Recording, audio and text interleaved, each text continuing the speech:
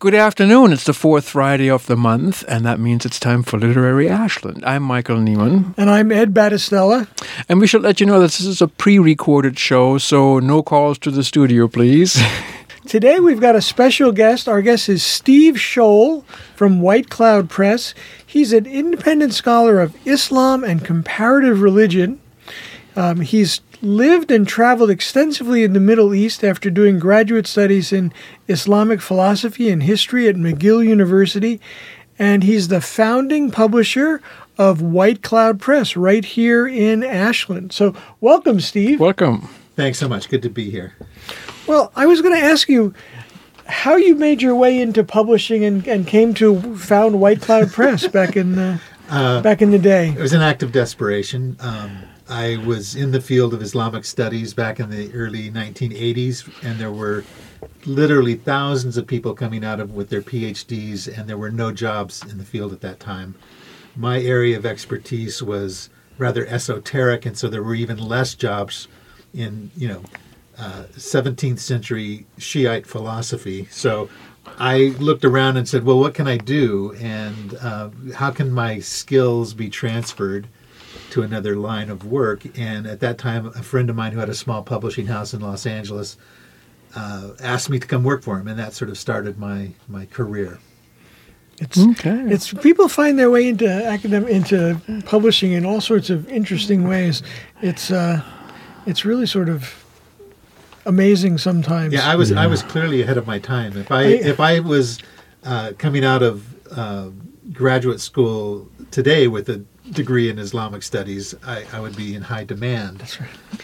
Sadly, not so much today. Unfortunately, these political times shifted in a way too late for you, right? Yeah. Okay. So you made your way into publishing down in the Bay Area, and actually in Los Angeles. I started out in L.A.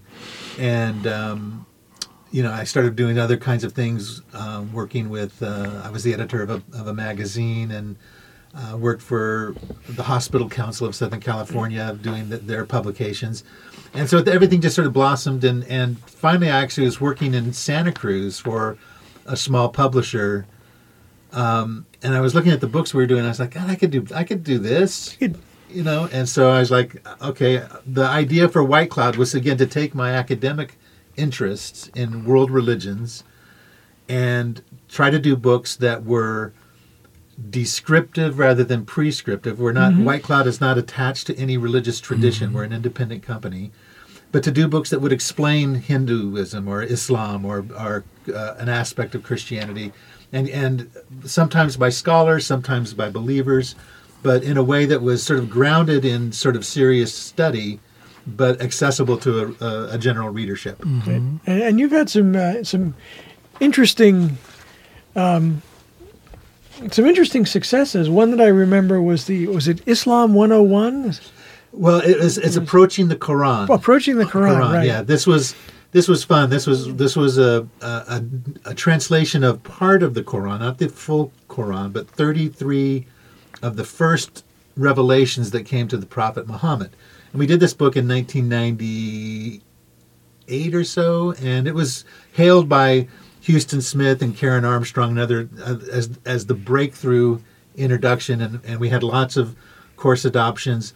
And then after 9/11, I was actually going to the American Booksellers trade show, and a fellow publisher came up and said, "Hey, I heard about your book on NPR."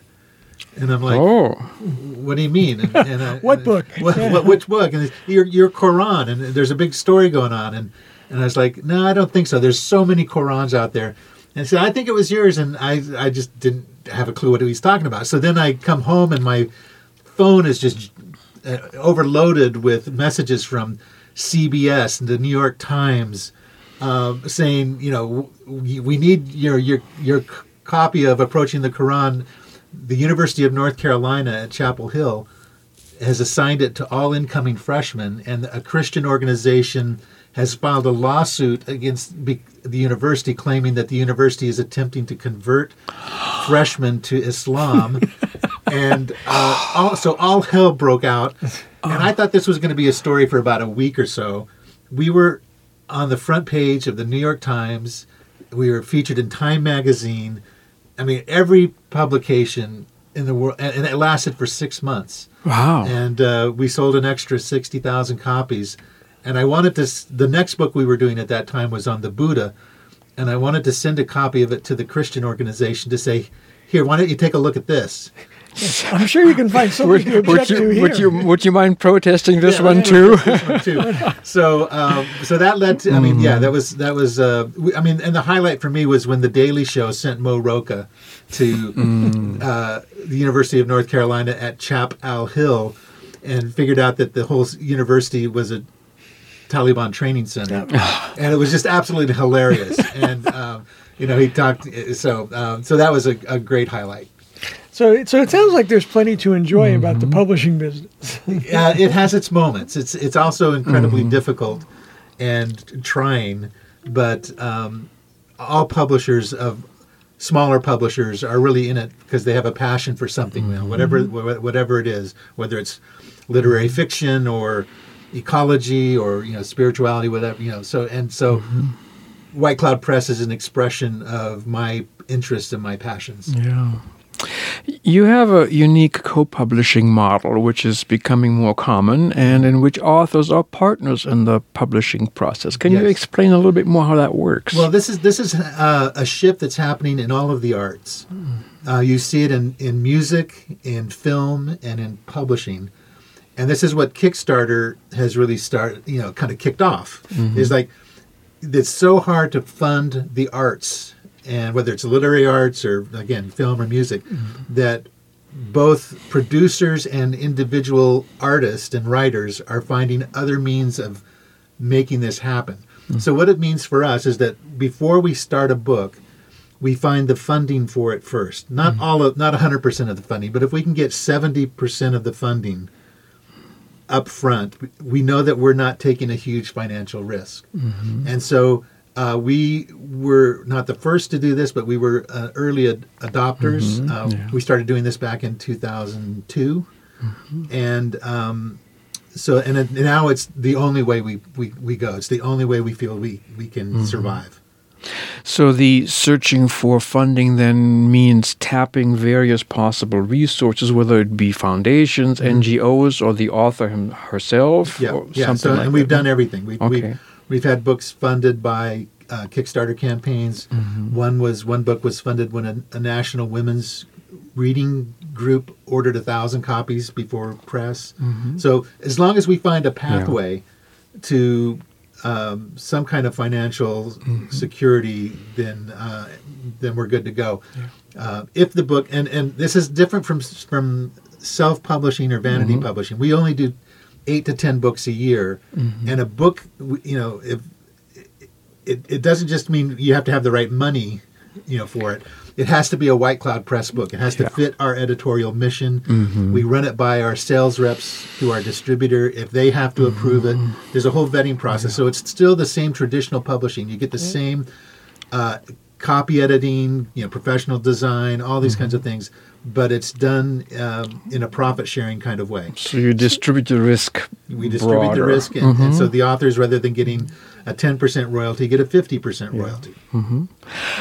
And do you print a fixed copy, a certain number, or do you do print on demand? What are the technical? Normally we print between 2,000 and 5,000 copies for our first printing, based upon advance orders through our distributor. Okay. Yeah. All right. Thank you. And I guess this you provide a certain amount of quality control and mission focus to the project, and the author is really much more of a partner in this than in the traditional model. Where I remember just sort of sending things off and waiting by the phone for the Pulitzer Committee to call. Yes. Did they call? No, I'm sorry. I'm still waiting for that call. And it's the other thing is, I thought part of the older model was sort of the writer as recluse, who's kind of does their work and they kind of remain somewhat anonymous, and that doesn't work anymore. It's more like the writer as musician. Yeah, the writer. I tell writers, you have to think like a musician. If you put out a CD and don't tour behind it, who's going to know about your music? So it's the same. Authors have to be very entrepreneurial and marketing oriented.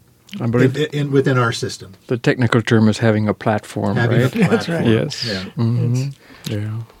Well, what's on the horizon for White Cloud Press? We got some new projects coming up that we should know about? New and old.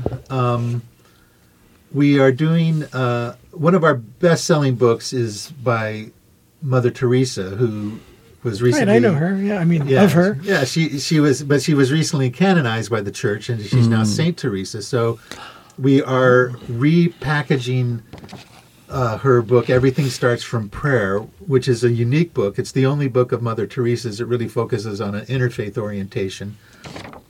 It focuses on her writings on prayer and meditation and silence and service. But once I heard that she was being sainted, I emailed the Vatican and said, would it be possible for us to use Pope Francis's homily around her canonization? And they said yes. And so our new edition includes a foreword by Pope Francis. All right. And so very excited by that. And then the other one I'm very excited by is there's a Tibetan Buddhist monk who's an American convert, a medical doctor. His name is Barry Kurtzen. And he lives 6 months of the year in Dharamsala, India, with the Dalai Lama as one of his personal physicians. And then 6 months of the year he travels the world doing his teaching work. And we're coming out with his book on compassion called No Fear, No Death. And His Holiness the Dalai Lama is writing the foreword to that book. So we got both this coming up this fall, Pope Francis and the Dalai Lama with White Cloud Press. Very excited by that. Yeah. So you guys really have an international reach as well as publishing world religions. Yeah, and we do our distributor, Publishers Group West, carries our books internationally. So we do have sales throughout, and we also do a lot of translation rights deals with our authors. Okay, excellent. Ashland seems to be a strange magnet for different publishing ventures. How does that happen? Well, here's how it happened for us. I was living in, my wife and I were living in Santa Cruz after I bailed out of Los Angeles, and Santa Cruz was lovely, but it was simply just unlivable in terms of cost of living. And so I'm originally from Oregon. I'm from Corvallis. I'm born and raised in Corvallis, went to school at the University of Oregon. So we started looking up here, and we found Ashland. And I'll never forget, I didn't really know Ashland, even though I grew up in the state. But I came here, one evening scouting, and it was just sort of, it was like a warm May evening, and down the plaza was packed, and there was music coming out of everywhere. And I was like, I think this is the place. And I think, as a publisher, you don't really need to be anywhere, so we're not geographically, tied down to any place. So Ashland really became a place that gave us access to creative artists, a lot of writers. Probably about 25% of our authors are local, and the rest are around the world. Yeah, this seems to be a place that really attracts interesting writers, and a lot of them make their way to White Cloud. I know you recently did a book of Betty LeDuc's. Yes, we did Betty LeDuc's book, Bountiful Harvest, which is a beautiful full-color book of her artwork and her sketches with the local farm workers.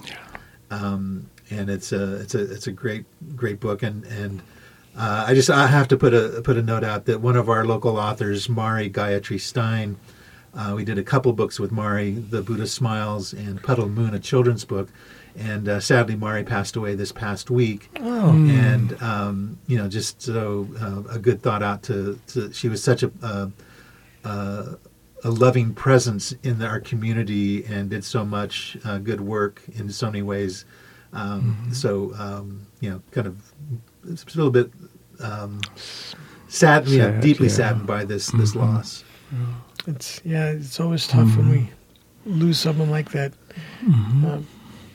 Well, on a maybe more cheerful note, I know that you also do a lot of, you have the sort of main editorial duties for White Cloud. And how do you see your relationship with authors as an editor as opposed to a publisher? I mean, yeah, the editing phase is actually it's usually quite lovely. I've never really gotten into like bare knuckle arguments over things with authors. Authors will sometimes, I don't want to change this or that, Nobody edits my stuff. Yeah, but I always go back to them and say, listen, here's a story. When we first started off, we used an agency in New York City for our foreign rights deals, and I went there to meet with them, and I'm sitting there waiting to go in, and there's Norman Mailer's new manuscript sitting there, and it's being copy edited. And so it's like every writer needs an outside voice, an outside eyeball onto it. So that's the way we tell authors, everyone needs to be looked at for copy editing. And the job of a good copy editor is not to change your voice or not to change your message, but just to make sure that everything is as grammatically tight. Most copy editors are just Nazi, grammar Nazis. They're anal retentive. They just love that. Right. Several of my editors say they just can't even read the newspapers because there's so many. It just drives them crazy. But that's the difference between self-publishing and traditional publishing is providing those kinds of service to make the author's work the very best it can be. Yeah. I remember the old copy editor's T-shirt that asked the question, is there a hyphen in anal retentive? But it sounds like your vision of editing is really to keep the integrity of the author's vision and ask them a lot of questions and sort of guide them along through the process rather than saying, fix this sentence kinds of stuff. Yeah, and that's the goal of, because usually if a book comes to us that is poorly written, I was like, well, I just reject it, But if a book comes that is, solid and there's definitely something there that relates to our mission, I'm then really willing to work with an author on the editing phase to again help them, massage the book to get it to its very best form. Yeah. Okay. What do you enjoy most about the publishing world, the publishing process, your project there? Well, it's interesting. I actually took a sabbatical from White Cloud Press for about 6 years, and when I left, I just said I'm never going to get back into publishing. I'm done with this crazy business. And but circumstances changed, and I got back into it. And what I found was that I actually love certain things about being in publishing, and really, I think it is just the excitement that comes when a new idea and a new author comes into your world. For me, the most recent thing that we have added a really strong line of books on biomimicry. And biomimicry is how science, we can look to nature for ideas on how to fix problems. And so we did this book called The Shark's Paintbrush. Right.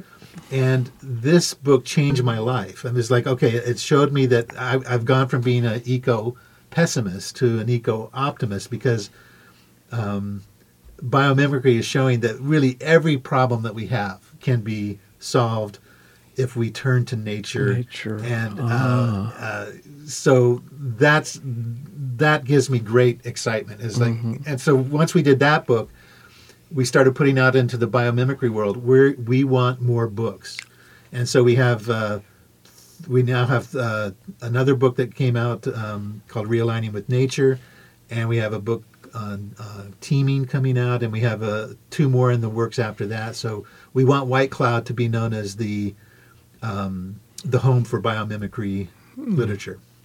So you're adding, in that sense, an environmental angle to that. Okay, yeah, so, that's excellent. Which really fits our founding ethos. Oh yeah, it's nature, the world, the holism. I think it makes a lot of sense to move in that direction. And I was going to go back though. I mean, it seems, when you and I were in college, probably around the same decades, and I don't recall running into many people who were scholars of Islam. So I'm just curious how you got interested in comparative religions and Islam way back when. Yeah, way back when. Well, I grew up in a non-religious environment. My family was not anti-religious. It was irrelevant. I think, like a lot of folks in that time. I do say that we did have a religious practice. We had a little altar in the living room, and we gathered around it every night. And we turned it on and we watched it, and we were a Leave It to Beaver, kind of family, and Father Knows Best, the Donna Reed Show, all that kind of bonanza. So that was really.